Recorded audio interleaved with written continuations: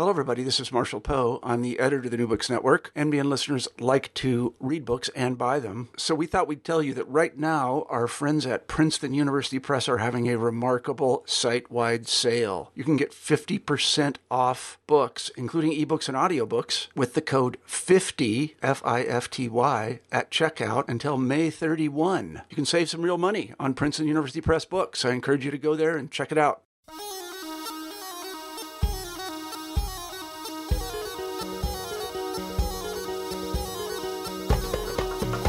Hi, and welcome to New Books in Middle East Studies.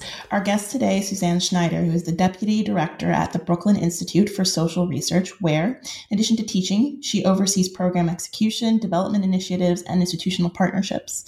She received her BA, MA, and PhD from the Department of Middle East, South Asian, and African Studies at Columbia University. An interdisciplinary scholar working in the fields of history, religious studies, and political theory, Suzanne's research interests relate to Jewish and Islamic modernism, religious movements in the modern Middle East, the history of modern Palestine, Israel, secularism, and political identity. She's also a regular contributor to The Revealer, a review of religion and media, and she is the author of the subject of today's interview, Mandatory Separation, Religion, Education, and Mass Politics in Palestine, out 2018 from Stanford University Press. Welcome to the podcast. Thank you so much. So we always start off with a bit of a biographical question. So if you can give us a bit of your intellectual biography, like the inception of this project, and also just because you work at quite a unique place, the Brooklyn Institute for Social Research, if you could tell us a bit about that. Sure. So maybe I'll start there. That's the Brooklyn Institute for Social Research is about 7 years old. It's a interdisciplinary nonprofit education and research center. We're based here in New York City, but we're actually operating in 5 other states nationwide. And the core of our mission is really trying to bridge the gap between academic and public life. We create a lot of public programming that intends to bring the kind of conversations, really critical conversations that are typically sequestered in university spaces and make them broadly accessible for working adults in environments that are still rather structured. So we run about, for example, 85 graduate-style seminars every year here in New York City that, on everything from history to literature and political theory, theoretical mathematics, kind of the list goes on. Everything's kind of built around the lives of working adults. And in addition, we do a number of other kind of associated programs. We run a podcast, do public events, and just a whole range of programming that kind of tees off this idea of connecting academic and public life. Okay, I have a few questions about that, actually. So, I'm just curious because I'm trying to think about how people fit this into their lives. And clearly, I was looking at the website, like these classes are sold out. Like they're full. Yeah, we have about 1,500 students a year. So, we joke that we're like running a small liberal arts college on like a fairly shoestring budget. But, everything is built around the lives of working adults. So that means courses are in the evenings or they're on weekends. We work extremely hard on creating syllabi that are very kind of tailored and curated for each class, right? You can't assign somebody who has a full-time job, like a 300-page monograph plus 2 articles and be like, okay, meet me here for a discussion next week. So a lot of this comes in the way that we design our curricula.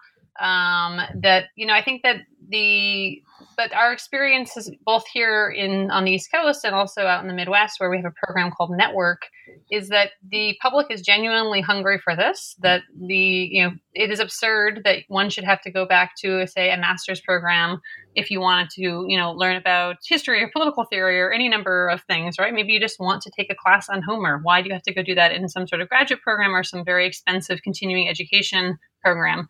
So the Institute is really filling, I think, a clear need and, just facilitating a more robust exchange of intellectual ideas in the public sphere. And similarly, for our faculty, we really encourage faculty who are working across disciplines, who have a very clear a very clear vision about what is at stake in the, in the academic subjects that they work on, a capacity to connect that knowledge to other areas of life. And we encourage our faculty to do a lot of public-facing publishing, so not necessarily publishing in journals, but rather trying to publish in much more mainstream sources and to really bring these academic conversations, again, into places where they will be more widely accessible. So how did you get there? How did you get there from doing your PhD at Columbia to basically running this program and doing teaching as well? So the Brooklyn Institute for Social Research, as the name kind of might suggest, is kind of founded in the image of the Institute for Social Research from Frankfurt and Frankfurt School of Critical Theory. It was created by a very close friend of mine, Ajay Singh Chaudhary, while we were in graduate school together. So there's a Columbia connection that kind of runs through all of this. And Ajay and I have been friends for just, 15 years. And after I finished my PhD, I started teaching at the Institute, and then soon after joined our executive committee, and working together, we really took this, which was a much smaller operation, and transformed it into this, fully functioning nonprofit institute. It was the work that I wanted to be doing. It was frankly just a lot more exciting to me than some of the more traditional academic paths. I saw that there was a profound need for it.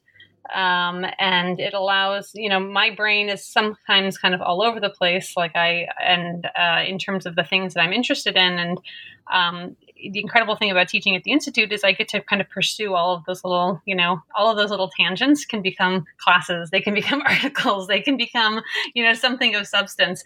And so it gives me an enormous amount of freedom in designing classes that are really, tied to whatever contemporary issue I'm thinking of right now. And I think that that's an incredible thing.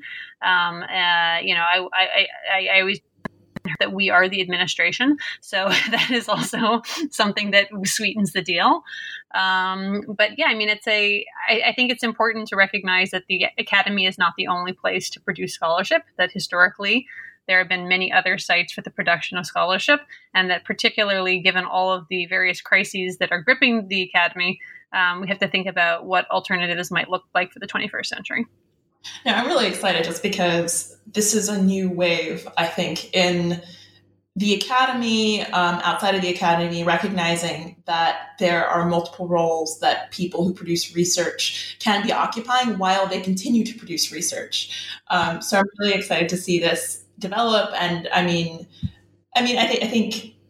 that these things, it's interesting for me to hear that these things start small. It's encouraging to hear this as well. And they grow and they snowball and they become these big enterprises. And I think that that's more encouraging to someone like me who's much more junior and is thinking about how to involve myself in these things. Yeah, like anything, if you look, what we're like, I look back on the progress we've made over the last 4 years, and it is incredible.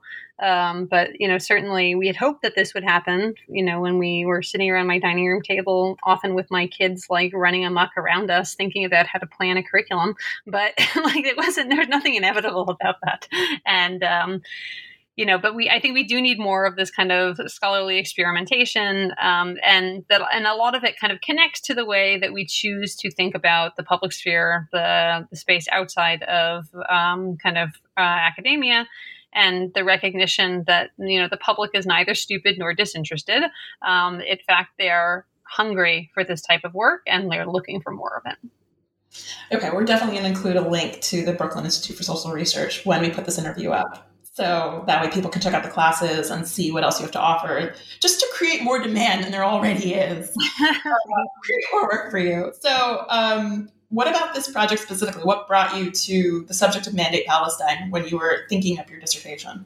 Yeah, so this, you said, as you mentioned, this grew out of a dissertation I did at Columbia a number of years ago, and truly it grew out of the reading and studying I was doing around my oral exams, where I was very interested in kind of what we could bunch under the loose umbrella of modernist movements, both within Jewish and Islamic contexts. And these kind of articulated themselves in a variety of reform platforms, beginning in the late 18th and kind of stretching through the middle of the 20th century, that in various ways and with their kind of own, points of distinction, viewed their societies as inadequate vis-a-vis the yardstick of kind of Christian European society. And I became interested on how religious education in particular became a favorite punching bag. And you saw this, in the writings from, everyone from the Haskalah through the, Arab Nahda and the kind of Islamic modernist movements, that the reform of religious education suddenly became a key social and political priority, almost a panacea that would kind of fix a whole range of other issues. And so despite the fact that these were, happening in this was happening in quite different contexts, I became interested by this, initial area of overlap. And, looking at the history of education in Palestine, you really have not had a lot that's been written on that since the 50s. Abdul Latif Tabawi was a education inspector during the Mandate period, and he wrote the kind of, the basic text about education in Mandate Palestine. I believe that book was published in the 50s. So it seemed like a subject that was kind of due for a refresh, and that by looking at the, by looking at religious education in the Jewish and Islamic communities in Palestine, by matching that up with the British and their own thoughts about, religion and education, I would have a very rich amount of data and a very, a rich pool of sources to draw on. And that, turned out to be the case. Yeah, that's one thing I really respect about the book is that, obviously the political history is important to the book because you're talking about the Mandate and the British are present during the Mandate of Palestine. But one of my frustrations with Palestinian history for a very long time has been that it's focused so much on the political without recognizing that the social and the cultural and the intellectual folds into it. And I think this book, I mentioned this to someone yesterday, this book was one of the first social and cultural histories I've read in a very long time. Yeah. And I was just astounded by how dense it was with the sources too. How different types of sources you utilized effectively, like memoirs, but also going to the British archives. And then clearly you understood both what was happening to the Jewish populations and the Arab populations. Yeah, I think there's a long-standing tendency to write about the Mandate period through what's been called the dual society model, which essentially posits that there are these two really, segregated communities, a Jewish community and an Arab community that kind of developed in parallel, but that had very little to do with one another. And, for all sorts of reasons, I think that narrative needs review, and frankly, it can get thrown into the dustbin because there's a few problems with it. One is that it projects a level of separatism onto the past, which is actually still in the process of formation during the Mandate period. And by doing that, it also prevents us from seeing how discrete policies that were pursued during the Mandate period, for example, by the British with regard to education, by the decision to never try to educate Jewish and Arab children together in the same school system, right? How these things actually produce this separatism that we then take for granted and project onto the past as this just mere continuation of, whatever was happening in Ottoman Palestine. So the kind of communalism and the separatism that happens and accelerates in the Mandate period, I argue, is quite distinct from that which existed during, late Ottoman Palestine. But we miss that fact, and we miss that the transformative impact of the Mandate period if we kind of adopt these dual society models and just kind of chug along as if, everything was just running in parallel but never really crossing. So since you're speaking of dualisms, I think it's an appropriate time to ask. So the British come into the picture through the Mandate, and then there's also this concept of dual obligation, the fact that the Brits owe something to the Palestinian Arabs and they owe something to the Jewish population as well. So how relevant is that to understanding the Mandate? I think that it gestures at this kind of impossible situation that they've, got themselves into, where they have a problem to solve, but they've tied their own hands from the beginning. And one of the interesting things is to looking at education is it kind of offers a microcosm at just how haphazard British policy was, how really in the absence of any clear policy, they were just muddling their way through, and how they, somehow viewed that as, being in the service of both communities. But it is incredible when you read these archival documents that, the education officers and who are, just a quick, as an aside, one important thing to note about the case of Palestine, is that the education administrators were at the higher levels were exclusively British. Right? They didn't have there were Jewish and Arab inspectors that were used for the various school systems, but the actual administration was exclusively British. It was very top down. It was very kind of colonial in a classical sense. So, I mean, what you see, though, with regard to education is that they just could not articulate what the policy was. Like, they really didn't, other than, or they would articulate what a policy was, and then they would pursue goal. They would pursue, they would pursue decisions that were kind of diametrically opposed to that policy goal. And it's very hard to understand what's going on here if you don't understand the level of just muddling through that was the kind of overarching, disposition and approach to solving these kind of insoluble problems. So, speaking of the British experience, I mean, them muddling through things, that's not something I haven't heard from historians of South Asia, historians of Africa. It's quite, I think it's something that's been in historiography for about the last 20 or so years, but it's still something we need to press, because I think there's this vision of the British, of the French, and in their colonial experiments, just sort of being these diabolical overlords. And I think seeing them as muddling is almost more, it demonstrates the damage they did to these communities even more effectively. Yeah, I mean, there's a few things to kind of pick up from that. One is that looking at the other colonial examples, particularly for education, India, Egypt, and Nigeria is incredibly instructive.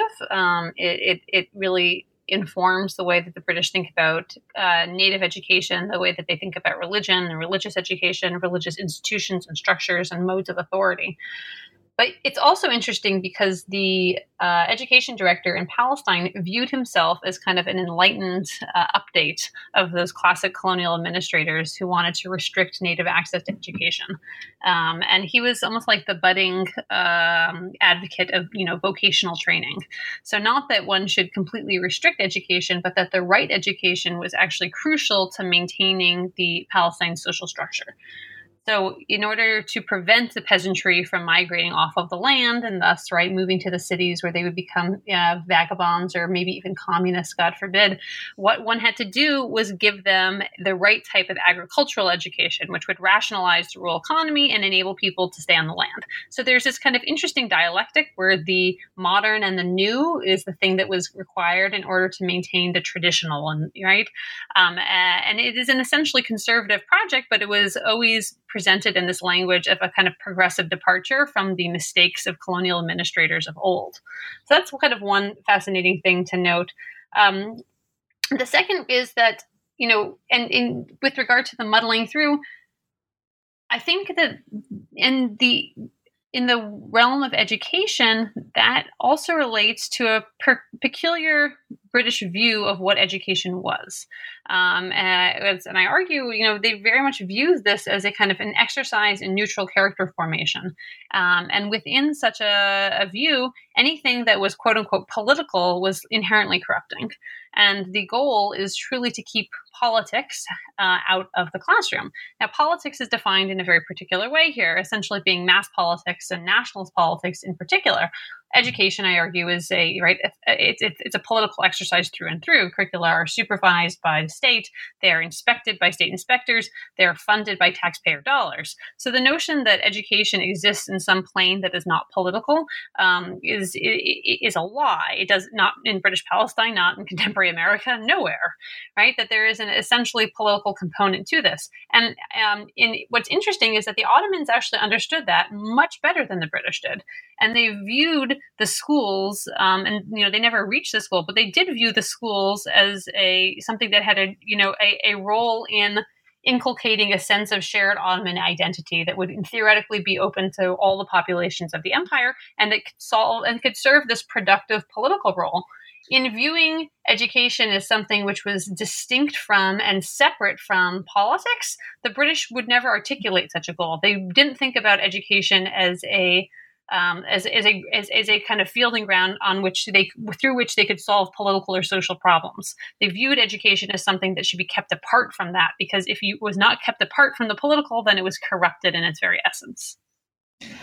So you mentioned the Ottomans, and I want to sort of go back to that, because during the Ottoman period, you begin to see the distinction between public and private education in the region, at least. You see the emergence of, for example, the Alliance schools, which are Jewish schools.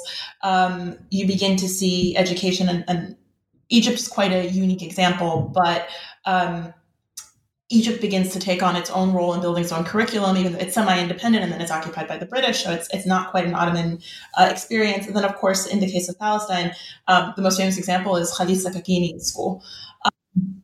So can you explain to us the difference between public and private education in Mandate Palestine, and the implication it has for both populations living in Palestine, the Arab and the Jewish? Yeah, so the public-private thing is really dicey, and it was. I have a whole chapter really just about this that works outward from what is ostensibly a very boring document, which is an education ordinance. Now, what's interesting about the education ordinance is that it took them about 6 years of drafts and revisions in order to produce a document that could kind of pass muster, because the issue was so incredibly contentious. And a lot of that has to do with the way that kind of public and private are being are thought of, and are being kind of concretized through the enactment of this legislation. So the way the British decide to go about this is that they recognize that Palestine actually has two public school systems, which means there's the kind of government system of public schools, which serves the Palestinian Arabs, but they recognize the schools of the Zionist organization as a separate public school system. Now, these schools already existed, or about 40 of these schools already existed, prior to the First World War. But they were private institutions, much like the Alliance schools, or much like Al-Dusturiya, like the school from Khalil Sakakini that you mentioned, right? And these are things that are kind of surrounding an Ottoman public space rather than directly competing with it. What happens in the Mandate period is that you have the elevation of one of those private spaces to a kind of parallel public space. And so not only is it given government recognition as being a public school system, but it has its own administration, it has its own Department of Education, its own Director of Education, its own inspectorate. It has its own language of instruction. And you quickly move to a point where you have, these parallel school systems, one teaching in Hebrew, one teaching in Arabic, with, again, totally different administrations and very different curricular priorities. And that all of this is given not just government sanction, but government funding, because these are recognized as public institutions. So one of the phrases I enjoy from the book, and you have such choice little phrases here and there that I would just write them down in my notes, is the term conceptual fuzziness around religion. I think this is regards to the way that the Brits approached this when they were governing the Mandate. So how was the category of religion blurred, and with what other social and cultural categories? Yeah, I mean, I think it's important, particularly for not just for historians, but really for anyone who writes about religion, to understand that, right, religion is not just an abstraction, but it's also a contested abstraction. What it means is by no means clear. And somebody asked me at a book talk if I could define religion, and I just said no, right? Absolutely not. I mean, we have these working definitions that we use, but the thing to understand about religion is, there's a few things to understand. One is that what we commonly think about as religion, particularly in, say, the States or kind of Western context, is really Protestantism. Right, is a vision of religion that is faith-based, that is restricted to the private sphere, that kind of hinges on this distinction between the material and the spiritual, the civic and the civic and the spiritual, and that our whole, tradition of liberalism kind of comes out of this split. It's articulated, forcefully by Martin Luther. It's picked up on by John Locke, and really, and articulated kind of, through our political theory, down to our own time. And it's, of course, also projected onto the rest of the world as a universal, right? And this is a particularism that it parades as a false universal. So that is the first thing to know, and that other communities and other places have, an entirely different vision about what religion is, the role of, say, law or hermeneutics within religion versus faith, the role of communal practice, the role of the public sphere, and so we just, have to be very cognizant of that. So, speaking with regard to the, Jewish and Islamic context, right, these are traditions that are both, they have a certain kind of a parallel structure in that they both have a very elaborate, practice of jurisprudence and commentary and interpretation that goes far beyond reading the original text. That is all, important, that they kind of bridge this gap between the public and the private sphere, this kind of mind-body, or body-soul dualism that we find to be so prevalent in Christian context doesn't really track into them in the same way. So, what is religious for the British is a very different question than, say, what is religious for a Jew or Muslim during the Mandate period. And so one of the utmost challenges for us then as historians is to avoid the kind of anachronistic projection of our own about what religion constitutes back onto the past.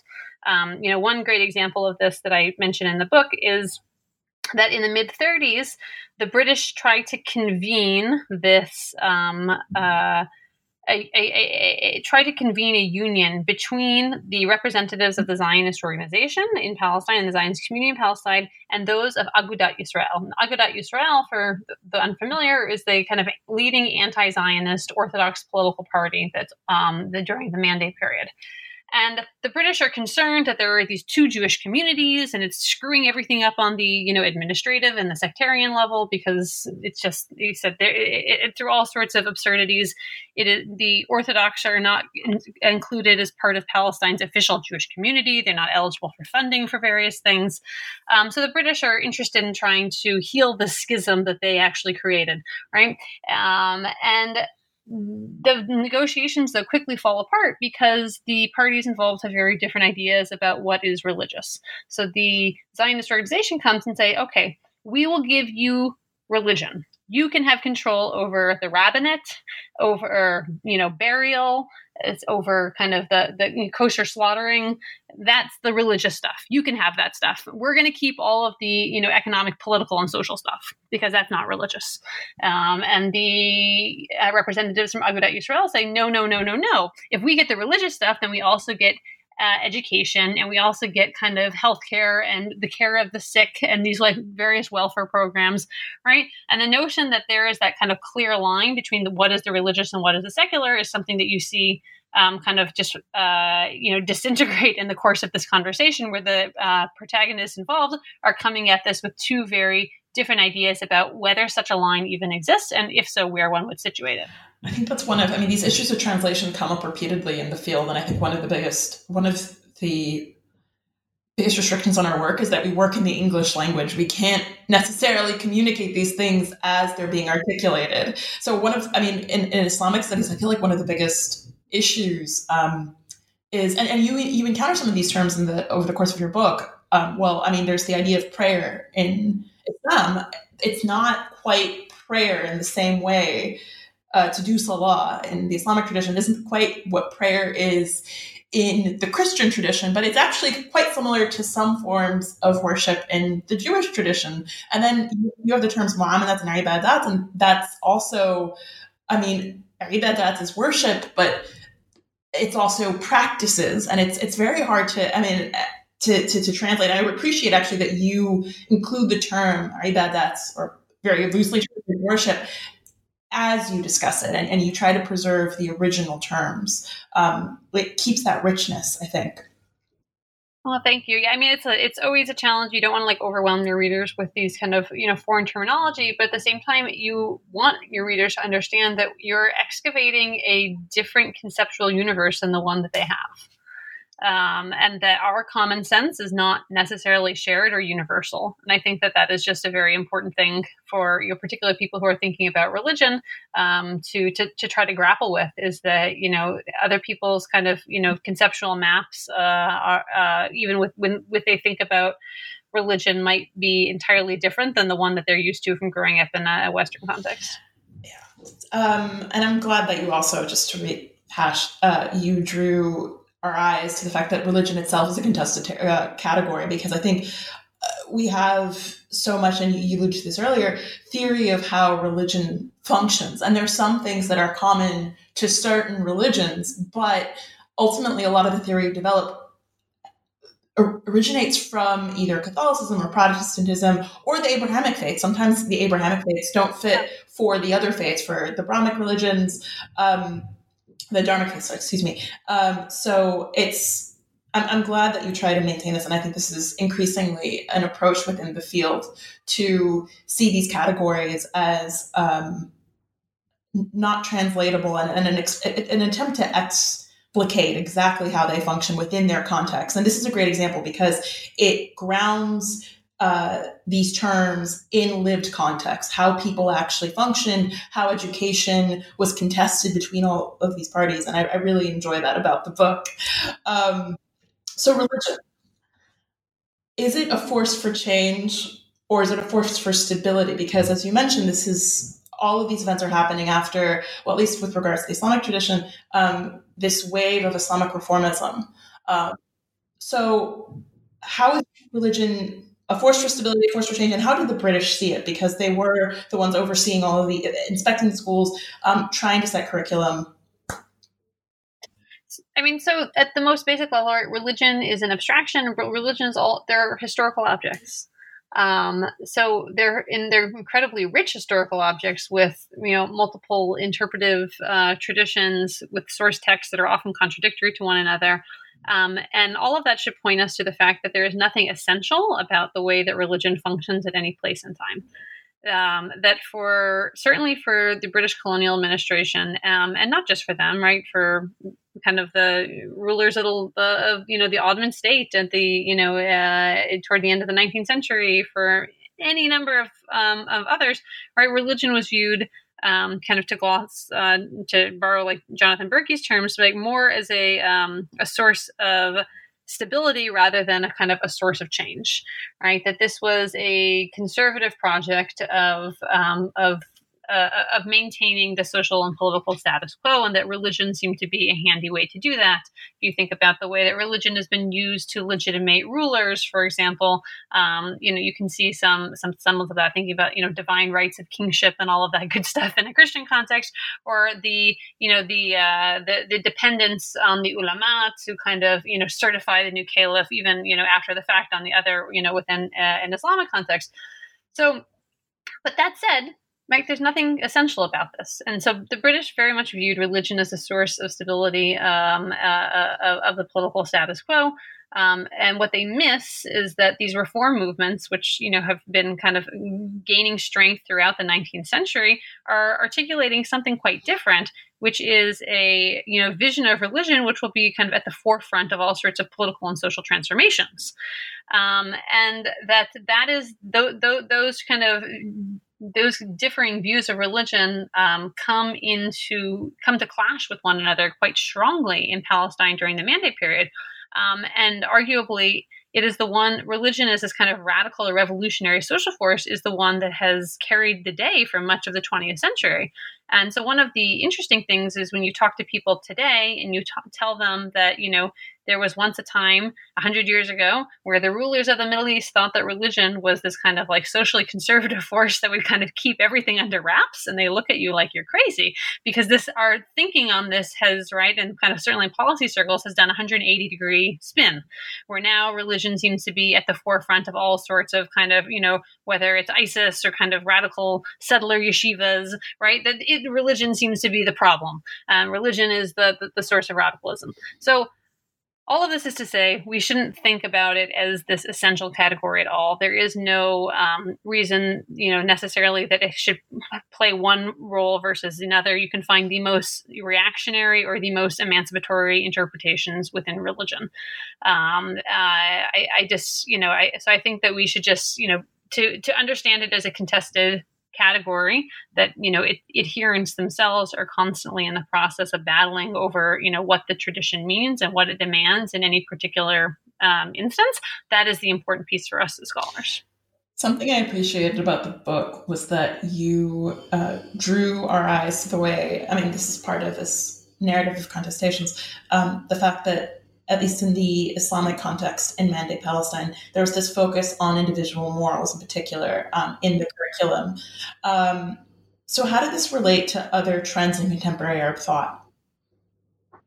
Yeah, I mean, I think that there's a you see almost I think that this grows very much out of a modernist movement that will think about a kind of almost like streamlined view of what Islam is.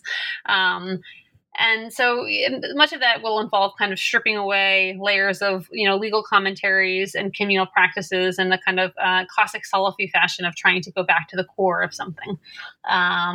Part of that also just relates to this notion that Islam, if it's defined in these kind of like moral terms, then it actually is it's a very restricted view then of what Islam is, that cedes a huge amount of space to kind of secularism or to the market or to politics to be non-Islamic, right? To say that Islam is primarily about individual morality is also to say that it is not about kind of communal politics. It is not about commerce. It is not about science, and it is not about a lot of other things.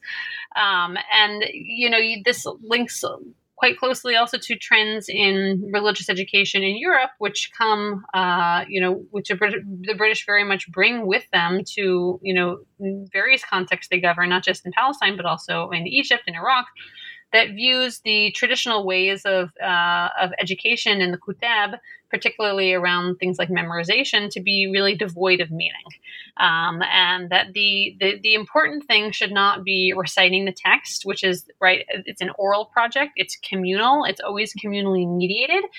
The purpose should rather be the individual reading silently by themselves, right? And reading for these kind of the core or the essence of what a text or passage is trying to convey.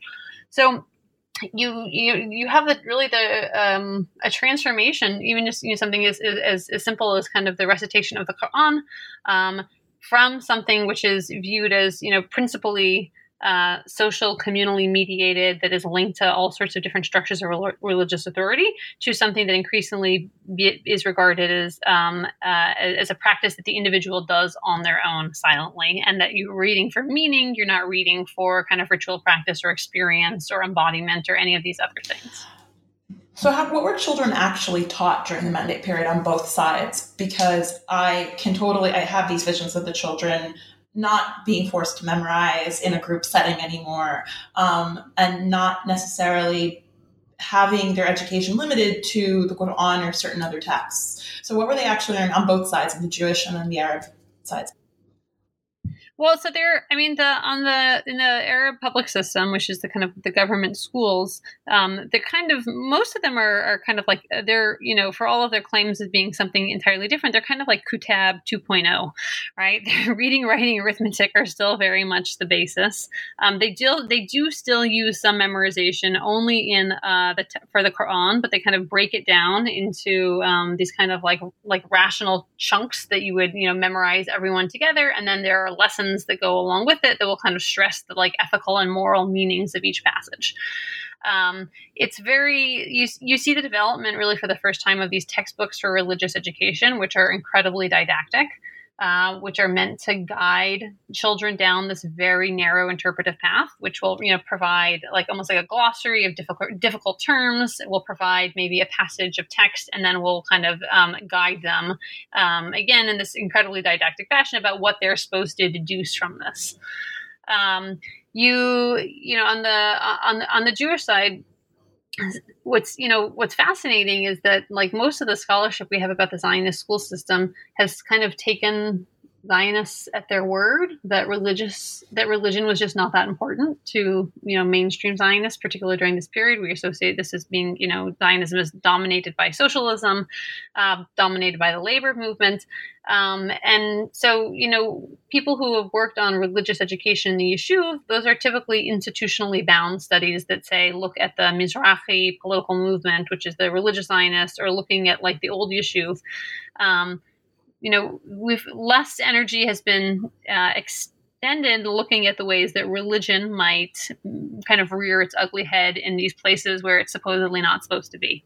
So either in the labor schools or in the general Zionist schools. But here too, you see an emphasis on certainly the Hebrew Bible as the kind of core of the curriculum, which is a kind of an old an old Zionist proclivity of regarding the Hebrew Bible as the kind of the nation's textbook and the nation's history all in one.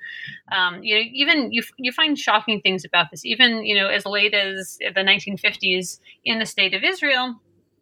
I forget I think it was the fourth graders.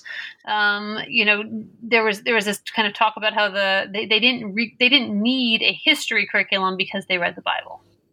Right. And just even in these very, left-leaning contexts, the degree to which the Bible stood in for any sort of like what we might think of as modern history is fairly astounding. So where is identity amidst all of this? I mean, how are people thinking about what it is to be Muslim, what it is to be a Palestinian Arab, what it is to be a Jew, what it is to be Zionist amidst all of this? Is their identity formation being imprinted and coded into how people are being taught? Yeah, I mean, it is.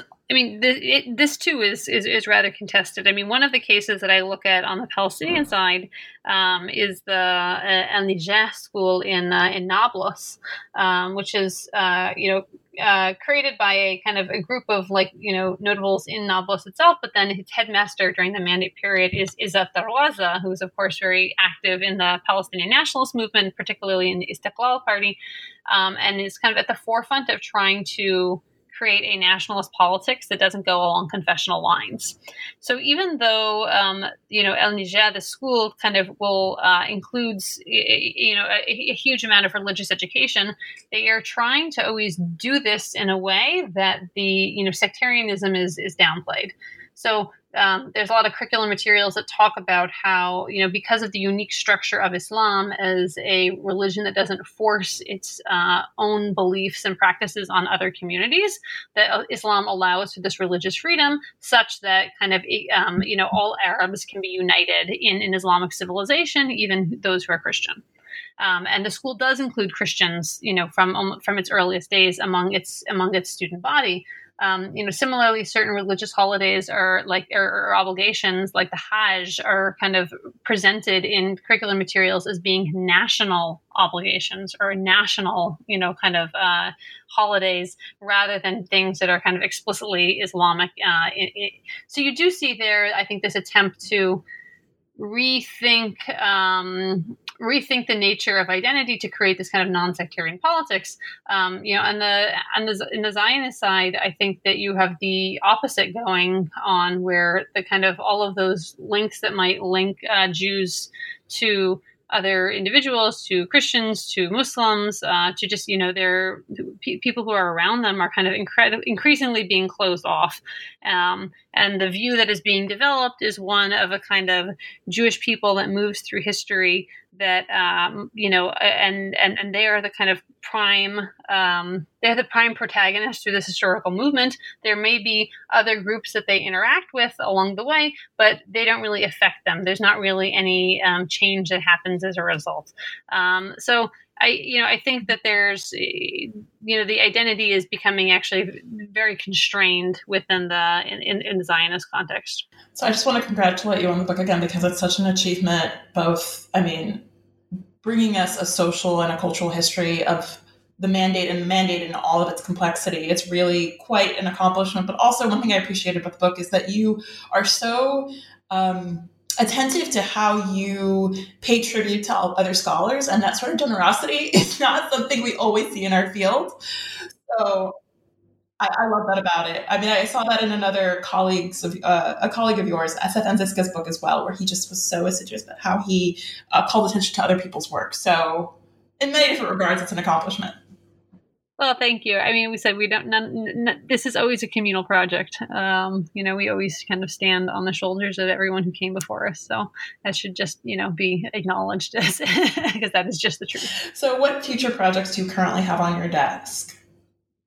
So I'm actually working on a new project now about religion and violence in the modern age, that in some ways picks up on the last kind of in the conclusion, the last, few pages of my dissertation, where I start talking about, is religion this kind of conservative and reactionary force? Is it this radical force? Is it this emancipatory force? And so, using this set of questions, I'm interested in kind of contemporary manifestations of religious violence, particularly within Islam, right? These are often narrated poorly as, the kind of a holdover from some sort of like medieval barbarism.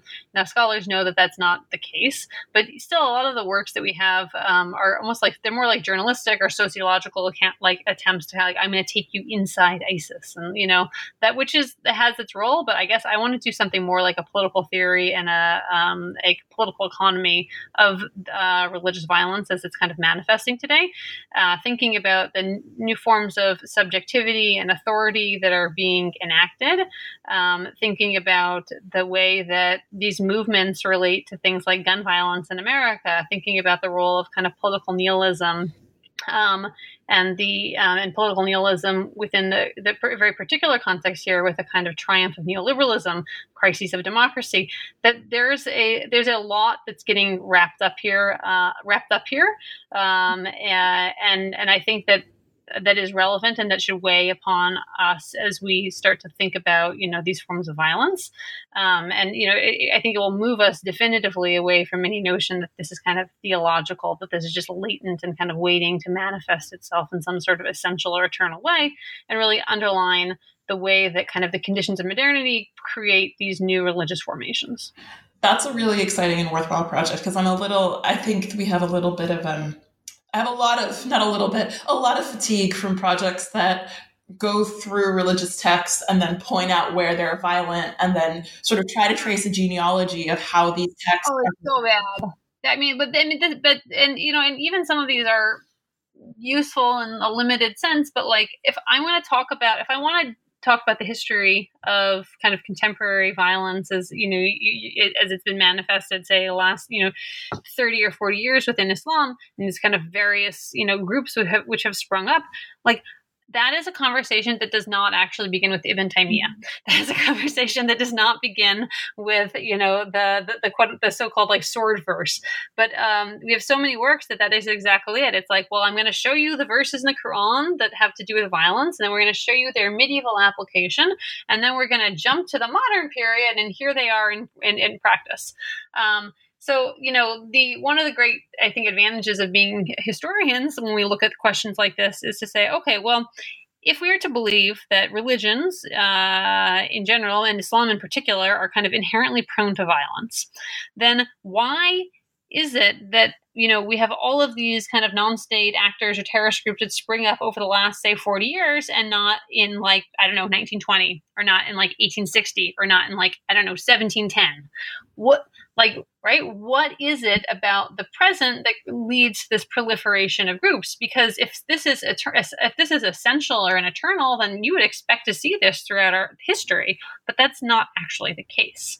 So, bringing that historical perspective to bear on this question, I think, is incredibly important. But then similarly, I think, in order to really understand what's going on here, we have to move beyond the kind of theological and thinking really through the lens of political theory about the type of political subject that these groups are creating, really, and the way that interacts with a variety of other kind of economic, political, and social. I wish you the best of luck with that project, just because it sounds like it's going to be really worthwhile, and I think, I just hope you finish it quite soon so that I can assign it to whatever student I have.